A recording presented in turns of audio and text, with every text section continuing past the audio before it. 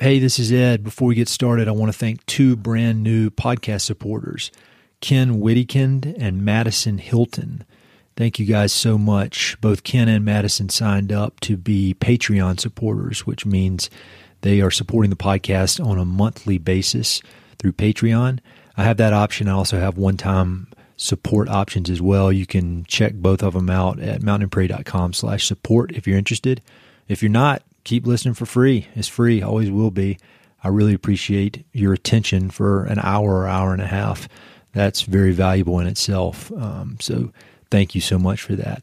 For Patreon supporters, real quick announcement, I'm going to be sending out a monthly update later this weekend, and I've got two pretty exciting announcements in there.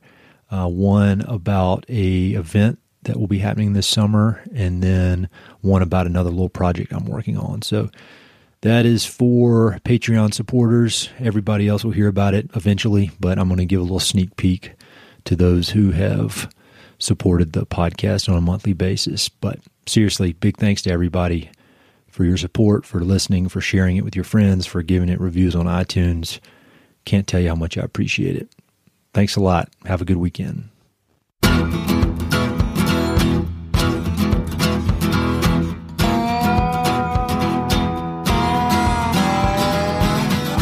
Hey, this is Ed Robertson, and this is the Mountain and Prairie Podcast, where I introduce you to some of the innovative individuals who are shaping the future of the American West. I meet most of these people through my work in land conservation or through my hobbies and interests that revolve around spending time up high in the mountains. My guests include ranchers, writers, entrepreneurs, conservationists, athletes, artists, adventurers, pretty much anyone who's doing important work, has an interesting story, and loves the American West. My guest today is Lynn Necefer. Lynn is a scholar, entrepreneur, and outdoor adventurer who's also a proud member of the Navajo Nation. Academically, Lynn holds a PhD in engineering and public policy, and he's currently a professor of both Indian Studies and Public Policy at the University of Arizona. In business, he's the CEO of Natives Outdoors, a cutting-edge outdoor apparel company that uses its platform to advocate for the cultural empowerment of Indigenous people. And to top it all off, Lynn is a committed mountaineer, backcountry skier, and rock climber, having ticked off countless impressive adventures throughout the West. It's clear that Lynn has accomplished a lot personally, but what's even more impressive is the positive ripple effect his work is having on the outdoor industry. By melding his professional expertise, personal interest, and cultural heritage, he's become one of the leading voices advocating for Native American representation in outdoor recreation and conservation. His work and personal story have been featured in big-time publications such as Outside and Alpinist, and he's recently delved into filmmaking with his newest film, Welcome to Guijaje. As you'll hear, Lynn has a unique ability to educate and inspire, and his message is striking a chord with a large, engaged audience. As you'd expect from a guy as multifaceted as Lynn, he offers up a wealth of knowledge in our conversation. We talked about his Navajo heritage and discussed the unique history and culture of the Navajo tribe. We chatted about his recent film and discussed the impact of oil and gas development on native populations in areas such as Bears Ears and the Arctic National Wildlife Refuge. We chatted about the need for mutual respect between the outdoor industry and indigenous groups, and Lynn explains two interesting case studies around rock climbing on sacred native lands. He gives an excellent overview of his company, Natives Outdoors, and he explains why he chose to start a business instead of starting a nonprofit. As usual, we discuss favorite books, films, and the best advice he ever received. Thanks so much to Lynn for carving out time to chat. I hope you enjoy this conversation as much as I did. When you meet somebody for the first time, never met them, and you introduce yourself and they ask you that question, what do you do? What is your answer to that question? Oh, my God.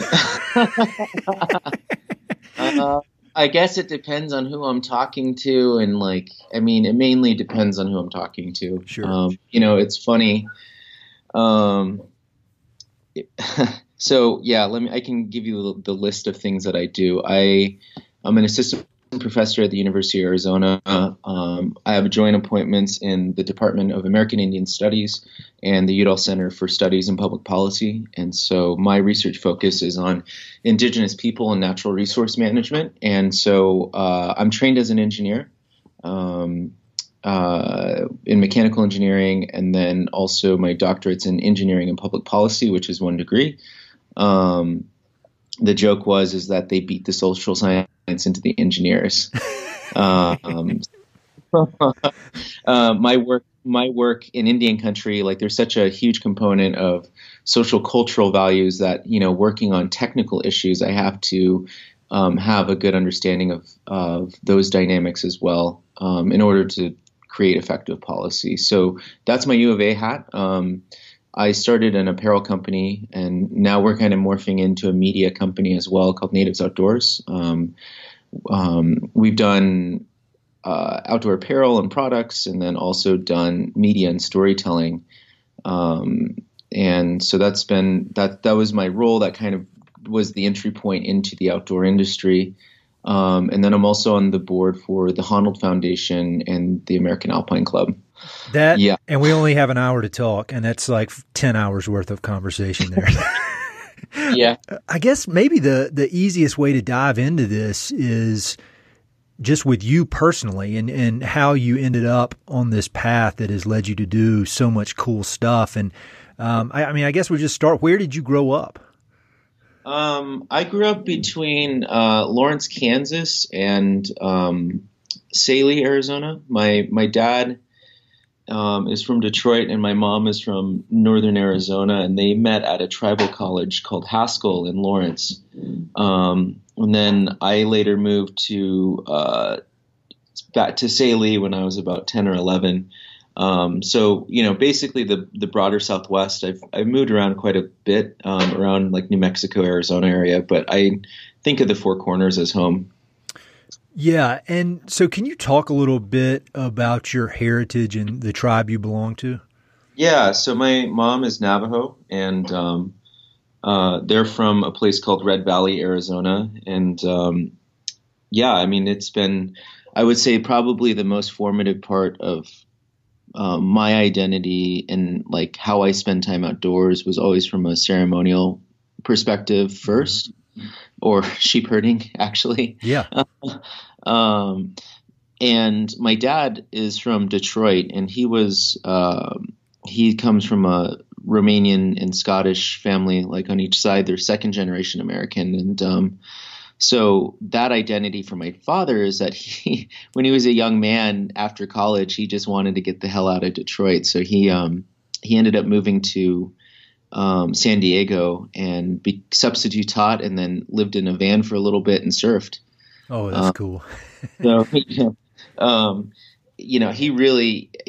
then he ended up spending some time in Liberia in the Peace Corps. So he was always, both of my parents were always kind of willing to teach me how to rough it. Sure.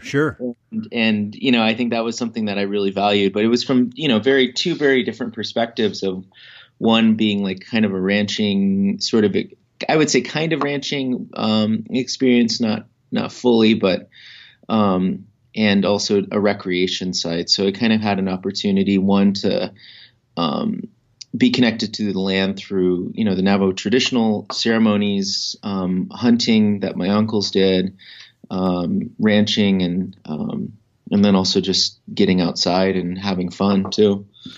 Yeah, well, when you hear that, it makes perfect sense, kind of where you've landed, or where you've earned to be through a lot of really, really hard work.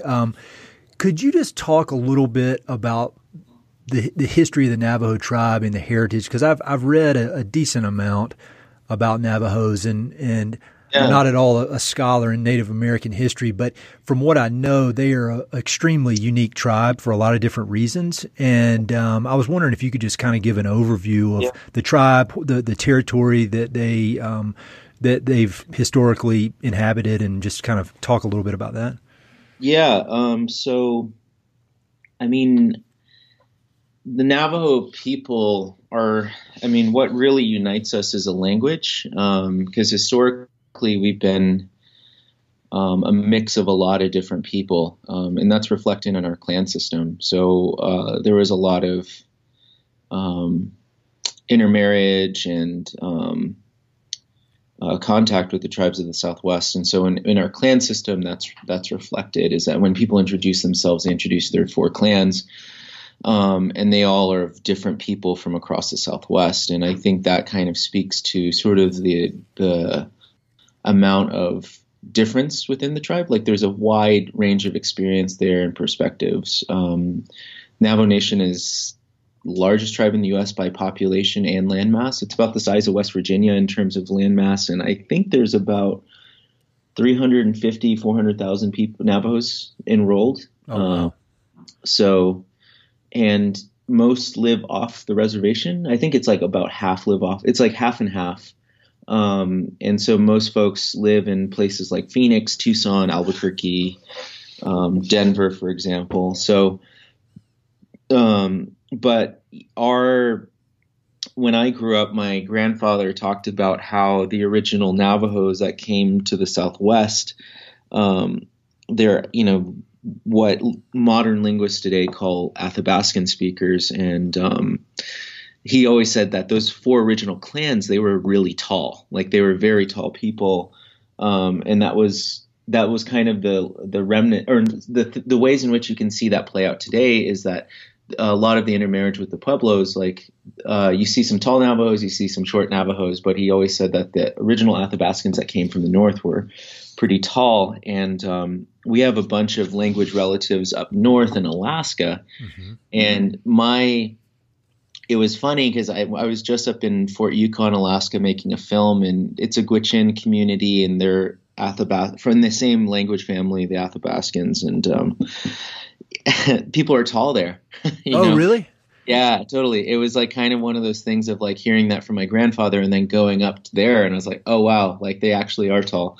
That's really cool. And I just watched that film last night, and man, it is so good. You directed that?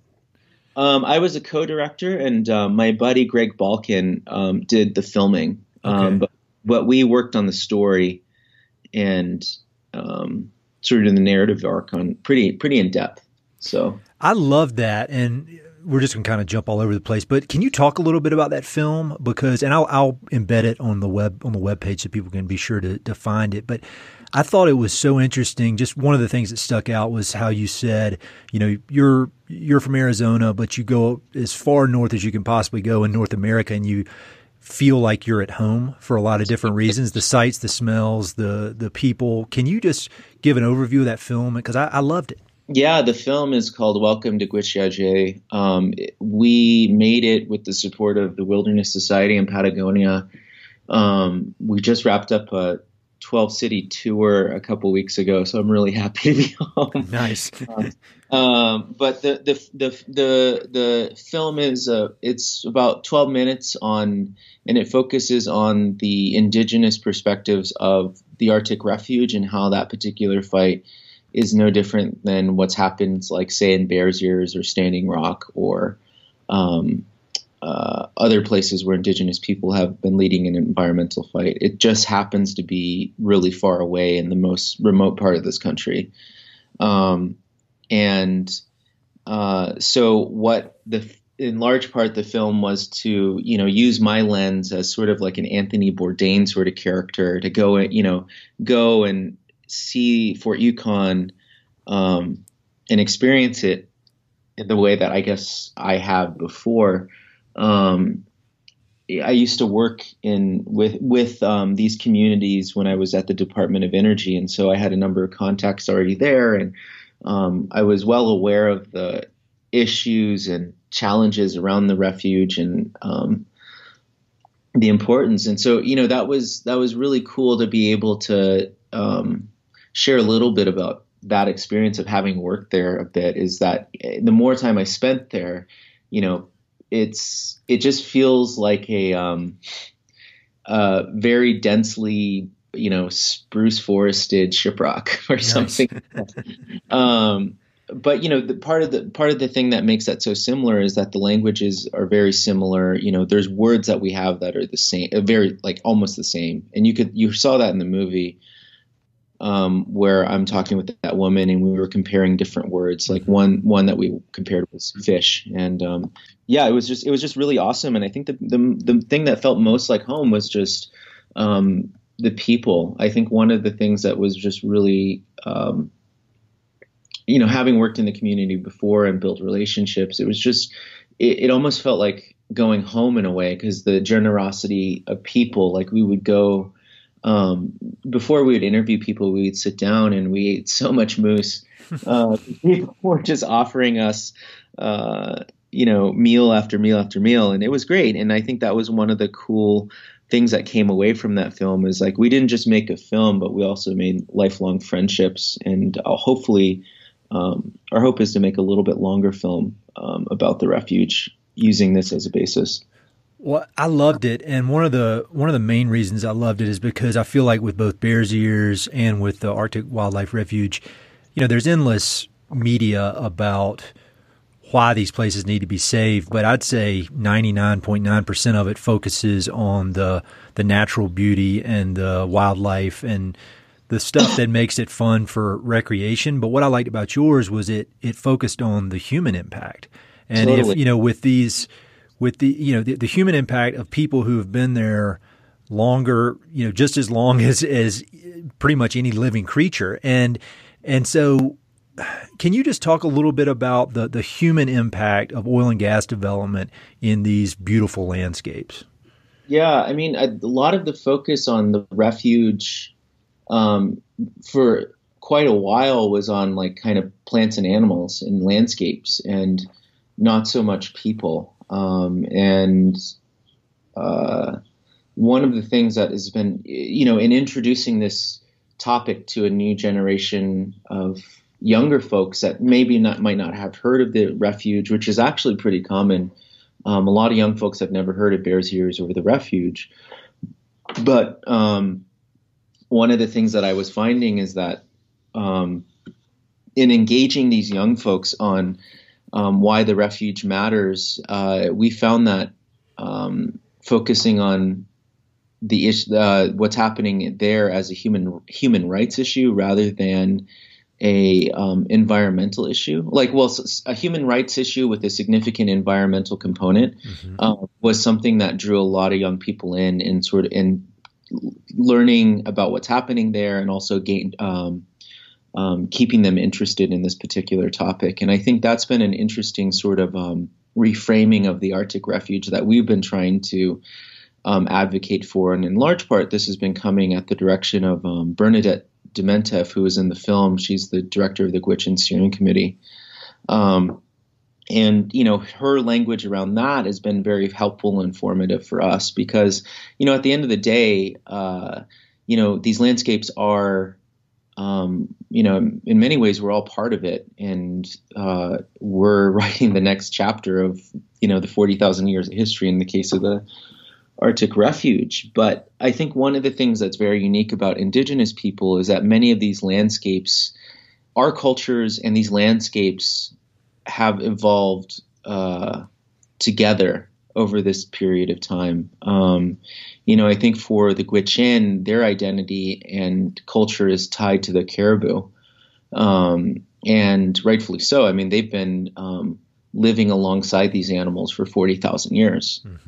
And so they have a very deep relationship with this place or with this animal and the place that these animals then go and calve. And so for them, protecting the caribou and protecting this place in many ways is protecting their identity. And I can relate to that a lot being in Bears Ears, because my original Navajo clan, Tachitni, is actually a Hopi clan, or an ancestral Puebloan clan. And so my roots and lineage in the Southwest go back much further than, say, the original Navajo folks that came from the north. And so I think in learning that about myself and then seeing what's happening up there, it's also this, I think it's trying to give folks that, maybe have not encountered that sort of identity or connection to land as kind of a little window, and being able to see why this is an important thing. And I was just, in going back and talking about the connection of culture and landscape, many of these landscapes in which Native people live, they've been tended and managed so much so that they can't exist without that sort of intervention anymore. I mean, one example is Yosemite. Mm-hmm. The Awane people used to burn those valleys in large part to maintain an oak grove, or the oak trees down there, which was their primary food staple,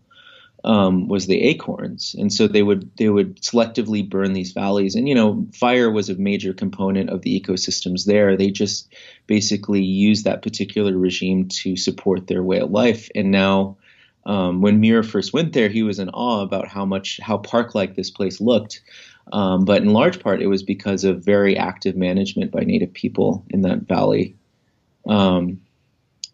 And yeah, I mean, it's been kind of an interesting opportunity to give people an insight about, why these cultural identities matter. Because I think one of the things, the value that can be derived from that is if people have a landscape or a place that they feel intimately connected to, I think it gives a much more of a chance when we're talking about, making strides in conservation. I agree completely with that. And yeah. I think the point you made about the human rights, this kind of intersection of human rights and conservation is really interesting, because my wife used to work at a international development group that would focus on that intersection around the world. And what I found was so interesting about it was like they'd be in Brazil or somewhere where an indigenous tribe was being forced out of a valley so some big company could build a dam and flood their homelands. And, these people are not environmentalists because,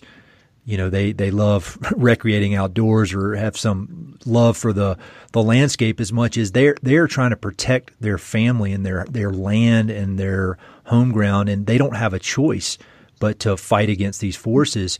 And I think at least in the U.S., that environmentalism has this reputation of being a somewhat privileged point of view. But I think that where the rubber hits the road, like up there in Alaska, Bears Ears, around the world, it's a matter of life and death. It's not some feel-good kind of thing. Does that make sense?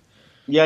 I mean, it totally does. And I mean, you can look at that like in the roots of how conservation, the movement started in this country. It was not meant to be a preservation of peoples and cultures. And I think that's just what we've inherited. And I think in thinking about where do we go next, I almost feel like that's kind of where the opportunity lies. One of the a little story, a little vignette that I was told. There's a pro climber, Nat Geo photographer named Renan Osterk that I actually had present in my class.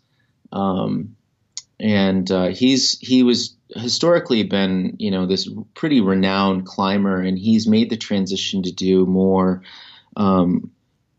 filmmaking and cultural based work. And so he's done a lot of work with indigenous communities across the U.S. on food sovereignty and food security. But he was talking about the I think it was the Yurok tribe in Northern California, and how, in talking about this connected identity to this place, they with I think it was the placenta or something like that, when at the afterbirth of a child once, it was the umbilical cord. They bury the umbilical cord and the placenta next to with a new redwood tree, and for a person. And so their connection to the land is one, the person, but also this tree, and the person and the tree have to be taken together or taken care of together, because if one dies, the other does too. But effectively there's been an entire redwood forest that's been planted because of this. And in a very deep way, I mean, literally the DNA, is directly connected. I mean, it's directly in these trees, and like their sort of sense of place and being is very much that. And you can look back 10,000 years, and that's their connection in this place, which is long and deep rooted. And that was such a cool little story of that, even here in the United States, that there's that identity as well. But the one thing that sticks with me in my research is, there was a figure I read that said that Indigenous people represent less than 5% of the world's population. However, the lands that we live on and inhabit contain 80% of the world's biodiversity. Wow. And, I look at that and I'm like, well, that's not surprising, because so much of our societies have been grounded in this identity of connection to place as if it were ourselves, right? So like the land is us sort of thing. And that makes sense that that's the case. But I think that's kind of what I think in the past 100 years of looking what's happened in this country is that particular narrative hasn't been a part of the discussion, because Indigenous people have been living in this country for thousands and thousands of years, but it's because of their stewardship that we have all these places that we enjoy today. We didn't screw it up. But I think we're now entering a different place where we have a different land management regime with public lands, etc. And I think there's an opportunity to build upon that long legacy of history, and that we, as this country, are inheriting, something that is to be proud of. And I think that's an immense opportunity to kind of shift this the discussion of conservation to also include people as well. Yeah, I completely agree with you, and I feel like almost everybody who loves the outdoors, loves outdoor recreation, would agree with that. But for some reason, there's this gap and people, this knowledge gap, and people, it just doesn't even cross their mind. And so that's what I love about your filmmaking. And then I think this is a good time to talk about Natives Outdoors, because it seems that is one of the goals of your business is this education and helping people, specifically the outdoor industry, understand the real history of these places where we love to recreate. So can you talk a little bit about how you came up with the idea for Natives Outdoors and kind of where things stand with that? Yeah. It started as an Instagram account, and then I just saw a lot of opportunity. One to, I guess, taking a further step back, for me, I did a lot of cycling and biking and hiking, when I was younger. And I just found, that it was just such a great way to connect with the landscape, and to move through it slowly instead of blasting through it on a highway or something. And it was a really grounding experience. And it was also a way that, being far from the res, it was a way that I could connect with landscapes that were different. And I think outdoor rec gave me a tool to be able to connect with very different landscapes, whether it was, when I was living in Pittsburgh and going to school there. It was a tool. It was a tool to keep this groundedness and connection to land. And I didn't really realize that's what was happening until years later. But the other piece that I saw is, for a lot of tribes, there's a lot of discussion about how to have sustainable economies and how to address issues of public health. And I think that outdoor rec is just a vehicle for one, to address those things, but also an opportunity as cultural education as well. That's kind of the original framing. But the other piece is that I think I began seeing with a lot of the folks I went outside with is that there was more of a curiosity of the history of these places. I remember on a few occasions I went with some friends doing some backcountry skiing in Rocky Mountain National Park, and we came upon a hunting blind that was just it looked like a pile of rocks, but it was made by the original Arapaho inhabitants, wow. And it was still, we could, and I saw it, I had seen it before, and I talked to a ranger, and they told me what it was, and just to have that sort of opportunity to be able to go out in a landscape and see that. I saw it as an opportunity to educate. That's been I think there's a desire for that, I think, among a lot of people, because the education that we receive about Indigenous people in this country is not very good. That's an understatement. and I don't like to call it remedial education, but I think I had to go to grad school too to learn this stuff as well, even as a Native person. But I think one of the things is that I think it's an incredible classroom. I think a lot of organizations like Outward Bound and Knowles look at the outdoors as a classroom, but so do Indigenous people. Like our cultural traditions, our language, everything is taught through the outdoors because that's where it's grounded.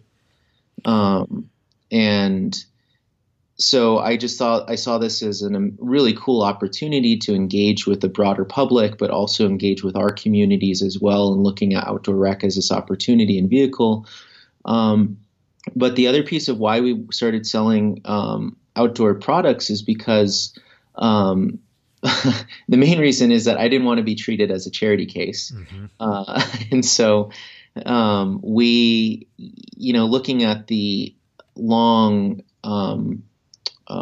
traditions of art and talent in Native communities, I just thought this is an amazing pathway for young Native designers and entrepreneurs and athletes to engage in an industry that I think in many ways addresses some of these challenges of public health and sustainable economies. And so we created outdoor products. We're actually ramping up this year and doing some more. And, in a way, it's also to engage this larger industry that is basically the vehicle in which a lot of people get outdoors. Granted, like I'm of the belief that you don't need the fanciest stuff to go outside. And I think sometimes it's a little, I think there's a little bit too much of a commodification of the outdoors.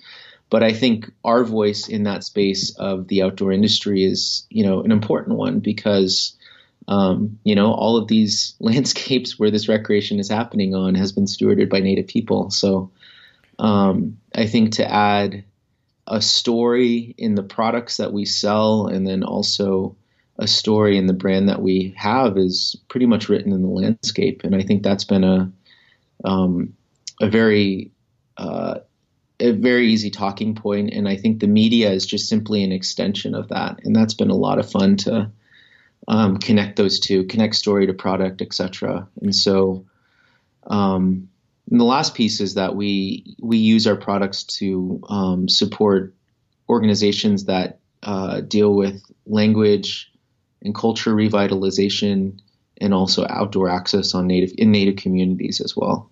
That's great. And the thing that sticks out to me that I think is so smart about it is that you're a for-profit company, because I work in private land conservation, and for every 1 hour I spend doing an actual conservation deal, I probably spend 3 hours raising money.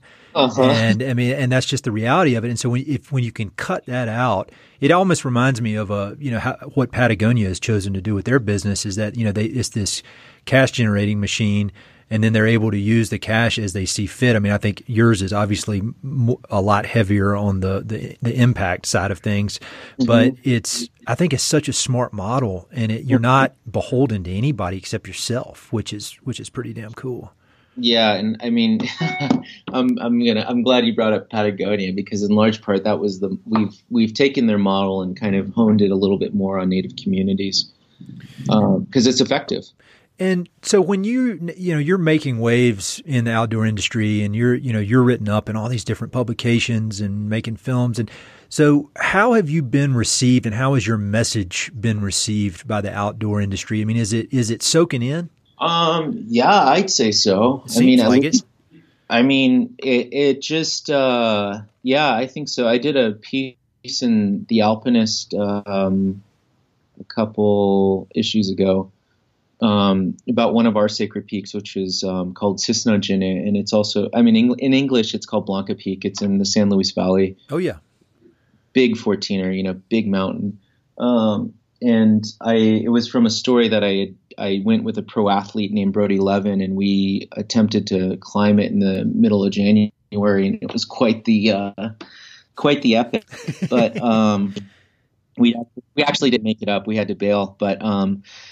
But the main part of that story was trying to connect like that his sort of outdoor experience of being a ski mountaineer to these indigenous stories of the land. And that's been, I think one of the things that's been really cool is connecting with a lot of these pro athletes and giving them the experiences that can help them articulate and understand the importance of these areas and the indigenous stories behind them. And, at the end of the day, like Native people are we're such a small percentage of the population, but I've found a lot of success in, having these experiences be very meaningful for like outdoor athletes and folks with a lot of reach, because if they're talking and saying and, bringing these issues up or, advocating for Native people, it really makes a big difference. And I think at the end of the day, the outdoor industry and, I've been a huge advocate is that I think that the outdoor industry and tribes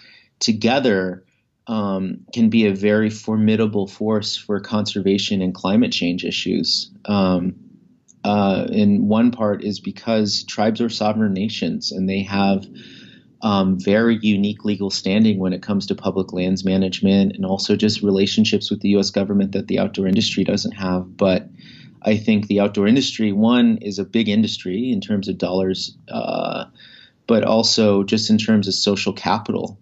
There's a lot of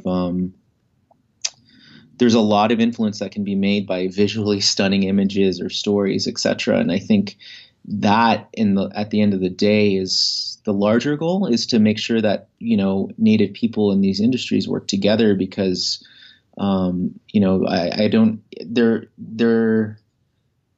it seems like until recently, there's been a larger coalition of folks fighting against efforts to address climate change and also land conservation. And I think this is the alignment that I think is important for us as a country moving forward. And so in talking about that, there's a political reason. There's an economic piece of this as well. One of the models that I pulled upon was the EU, for example, the European Union. A big reason why that they pushed for economic integration of all the different countries was in part to reduce conflict. Because pre-EU, Europe was a pretty war-torn, war-riddled country. Yeah. But when you have economic connections and there, it can reduce that. It kind of reduces the chances of conflict. And Native people and outdoor recreation have not always been on the same side of the issue on a lot of things. And the most salient example is with climbers and tribes. There's been a ton of conflict. And I think it's almost to each's detriment. And I think there's an opportunity to flip that script and work more collaboratively. And I really think that's what happened with Bears Ears. Climbers and tribes came together in a way that was very important. And I think moving forward and looking at the Arctic Refuge, is simply building upon that model. Could you talk a little bit about Devil's Tower up in Wyoming and how that has been a case study for cooperation and mutual respect among climbers and tribes? Yeah, I don't think Devil's Tower is the best example for collaboration. But what is the best? What would you say is Bears Ears? I would say Bears Ears is. I mean, I can talk about Devil's Tower. I mean, it was. Or maybe compare them as to which one, yeah. where Devil's Tower fell short, I guess. Yeah, I mean, I think, in Devil's Tower, you're right, there has been a lot of important work by groups like the Access Fund to respect a voluntary climbing ban in the month of June, which has, greatly, dropped ascents during that month. I think the challenge with Devil's Tower, Bears Lodge, is that it was a monument that was not. It was the first national monument, of course, but it was a monument that that tribes did not advocate for, and had historically, the wounds are pretty real in terms of the removal that happened there. And I think some of those histories and traumas plays out with the tribes and interacting with these climbers, because the tribes in a real way feel very dispossessed from that landscape and unable to influence its management, because there's no real structure in the management plan that allows for tribes to have equal footing. And, there's still climbing guides today that, I watched a movie about one of them that still takes people up and talks about sort of his right to do this. And I feel I feel kind of sad for that person because it's incredibly ignorant of the history. Yeah. And there's a lot of those politics flying around Devil's Tower. But I think speaking about another national monument like Bears Ears, the reason why it was different is that this was a national monument that was created and proposed by 5 tribes. And the original monument designation was effectively going down the path of a co-management regime with the U.S. government and the Intertribal Coalition. And that would have not been a precedent. It would have been a precedent in terms of the size, because this was, 5 tribes, the 5 tribes that came together, not all of them have been friends, but they saw the importance of working collectively, but also exerting their sovereignty off tribal lands to leverage some of these laws and these recognition that they have with the federal government that, say, the outdoor industry doesn't have. And I think that was particularly powerful because Bears Ears, in a large part, I think sets an important precedent of how we look at managing national parks, is that in this case, the tribes would have an equal seat at the table in terms of management decisions as well. And I think that was one of the most powerful pieces of that. But the other was that there was a lot of work being done between climbers and tribes on that particular issue to ensure that climbing and other recreation opportunities were protected as well in the monument. And, I think for many tribes, for example, back in Devil's Tower, the idea of climbing is pretty detestable in some people's eyes. But in Bears Ears, there's some of that as well. But one of the things that really seemed to thread the needle on making this work is, talking about climbers as stewards and also being the eyes and ears on the ground as well. And that seemed to bridge the divide a little bit more. And I think that's where I think it's an important milestone, I think, in terms of thinking about land management going forward.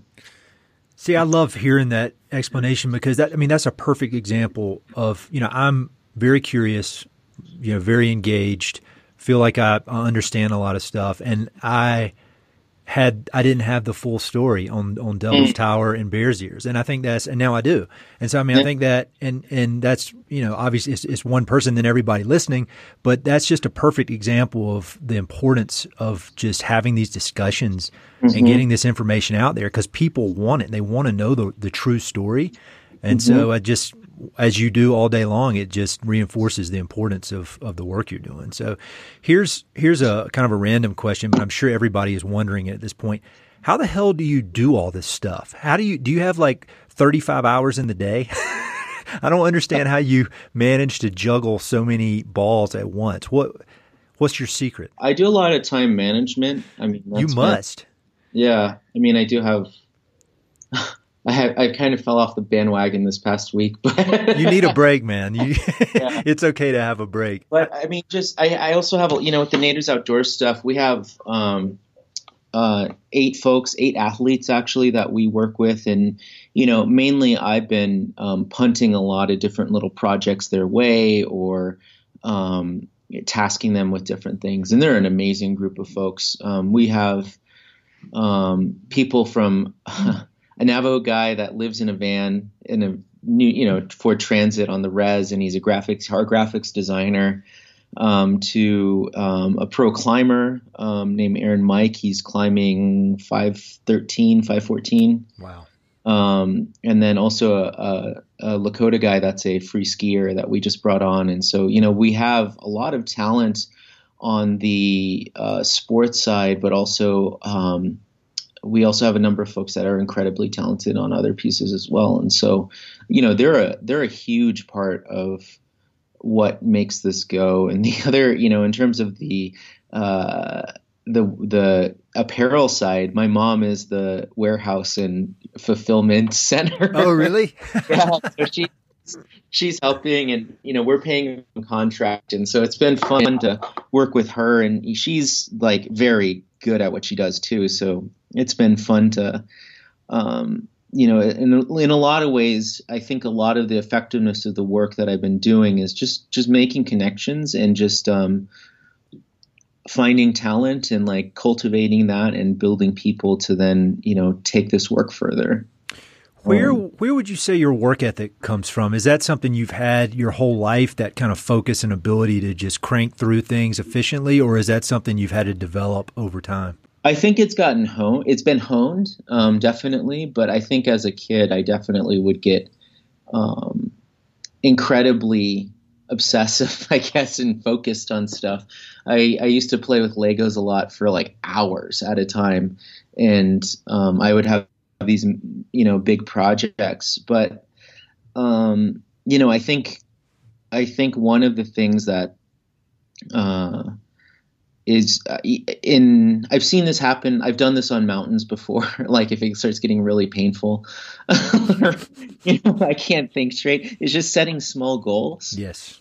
And just being able to like tick off even the smallest thing, like I'm going to send this email to so-and-so, or, I'm going to do that. Like having that on the to-do list. It's like it's kind of, I almost feel like it's a little bit of hot wiring my reward system in my brain. But, whatever works. I mean, it's obviously working. I think about that. I do the mountain climbing analogy all the time. And I think about, when you're climbing a mountain, you don't want to just keep looking at the summit. You look up maybe every so often, then you worry about this step, next step, then make sure and that breaking down into small tasks allows me to build momentum, which eventually leads to getting at least a little bit of stuff done. I know, especially in climbing a mountain. We just went up Humphreys Peak here in Arizona. It's called Dokoslid in Navajo. It's the only alpine mountain in Arizona. It's like 12.6. Mm-hmm. We went up with a Patagonia snowboarder named Forrest Shearer, and I didn't sleep very well the night before, and I didn't hydrate properly. So I was really just not doing well on the mountain. I remember it was just looking at a rock, 10 feet ahead of it. I'm just going to get to that. It was like 60-mile-an-hour winds too. So it was definitely a moment of just having to, yeah, you're right. Just kind of little steps at a time and building momentum. And we made it down, thankfully, but it's funny when you get home from these mountain climbing trips, how the kind of the most intense and at the time most miserable part of it ends up being the most memorable. And it's what you don't remember the fun stuff or like the quote fun stuff. But when you really get your ass kicked, those are some of the best memories, really. And that's hard for people who don't do it to understand. Yeah, it's a form of masochism. It really is, man. Well, I'm always asking for book recommendations on this podcast, mainly completely selfishly for myself. But if you had to pick a few of your favorite books about Native American culture that you feel like are must reads for Americans, or do any come to mind that you feel like everybody could benefit a lot from reading? There's I think just general history. There's a book called An Indigenous People's History of the United States by Roxanne Dunbar Ortiz, I think. Yes. That's a good one. It's just kind of providing another lens on history. One specific to the Navajo that I read a while ago that was really cool was called West of the 30s, mm-hmm. and it was by Edward T. Hall. But it was his time out on the Navajo and Hopi res in the 1930s. It was just a really kind of cool vignette of that community, but also just it's just a neat little book that I read a little while ago. Cool. I've got the first one on my shelf. I've yet to read it, and then I had not heard of the second one. So those are perfect. I was going to say the last one I'm reading right now is called Firecracker Boys. I haven't heard of that either. Cool. It's about it's a pretty dark book, but it was about some nuclear testing that they were doing in northern Alaska that impacted a bunch of Native communities. But they were effectively what was being planned in Alaska by somewhere like near Nome, is that they were going to build a large inland port somewhere up there, and they were going to use nuclear bombs to basically blow up, to make this harbor. And it actually didn't end up happening, but they took some Nevada test dirt and buried it up there to see what the effects would be on traditional foods, to basically see how to render indigenous people like ineffective because of this nuclear waste. It's really dark history, but it's also an important piece, I think, in looking at, just kind of our recent history and some of the things that are going on. But it's a neat book. It kind of gives a context of the nuclear arms race in Alaska and how that affected it there. So cool. And I'll have links for people listening. Go to the webpage and you can click through to see all these books. Well, I've got a set of questions that I ask everybody I have on the podcast, and it's pretty cool to compare the answers. So maybe we can run through those, and then I'll let you get back to your 50 different jobs. You may have just answered this, but with that last list of books. But what would you say are your favorite books about the American West in general? Let's see. I've been a fan of Cormac McCarthy's work. That comes up over and over and over. It's amazing how consistent that is. That's so cool. I mean, that's just been a really good one. The other is Hampton Sides, his work. He's been on the podcast twice. Yep, I saw that. Yeah, his Blood and Thunder was a fun book, fun read, and trying to think of what else I've read of his. That was the one that kind of stuck with me. But I really enjoyed that writing. And then also, actually, a really good book that I read was House of Rain by Craig Childs. Oh yeah, I've heard of that. I haven't read it though. Yeah, it was a cool. I think it was very engaging for me because I know a lot of those places that he was going, and so it was nice to kind of fill in the history and stories behind these places and his sort of journey to look at, the ancestral Puebloans and their connection in the Southwest. Because that's an ever-present thing. If you're ever in, the Four Corners, is the Anasazi ancestral Puebloan people that live there. Cool. Those are all good ones. Do you have any favorite documentaries or films? Oof. Documentaries or films. I'm partial to Free Solo because I just watched that recently. I haven't seen it yet. I watched Dawnwall the other day, and is it just unreal? It's just, I think what's so amazing. I mean, the New York Times called it the greatest human achievement in human history, or something like that, in modern history, which I can't disagree with. But I think I think one of the things that I just haven't been a fan of with a lot of climbing movies is that it doesn't give like sort of the backstory of people or, kind of humanizes people. It's about the climb. And I think what, Chai and Jimmy who directed that, I mean, they really did a phenomenal job on, really providing the human element of this particular story. I can't wait to see it. I might watch it this weekend. Yeah, you totally should. It's worth your time. So in all your outdoor adventures all over the place, big mountains, deserts, is there one experience that sticks out in your mind as being the most powerful experience you've had? And that could mean scary, it could mean funny, just a extremely powerful outdoor experience. I have to go through the Rolodex a little bit. It's hard to pick, when you've done a lot of cool stuff. I'm actually going to be climbing a peak this weekend called Babo Kivari, which is down here in Arizona. It's a sacred peak to the Tohono O'odham. But it's a 4 or 5 pitch climb. That's going to be cool. And I think that'll be a really cool experience. But I think more recently about climbing, I was out at Cochise Stronghold back in November, and we climbed up a 5/8 route up this dome. And the thing about Cochise Stronghold is that it's very high commitment climbing. I mean, there's places where it's 30 feet between bolts and stuff like that, just really, it gets in your head. And so these things that on paper are like moderate climbs are actually mentally pretty challenging. But we we climbed up this 5-pitcher called Euphoria, and there's a ledge right before the last pitch that's 700 feet off the deck, and we kind of meandered our way up there, and then we spent the night on that ledge. And I didn't really sleep. I was having nightmares that the ledge was going to crumble off and all. Understandable.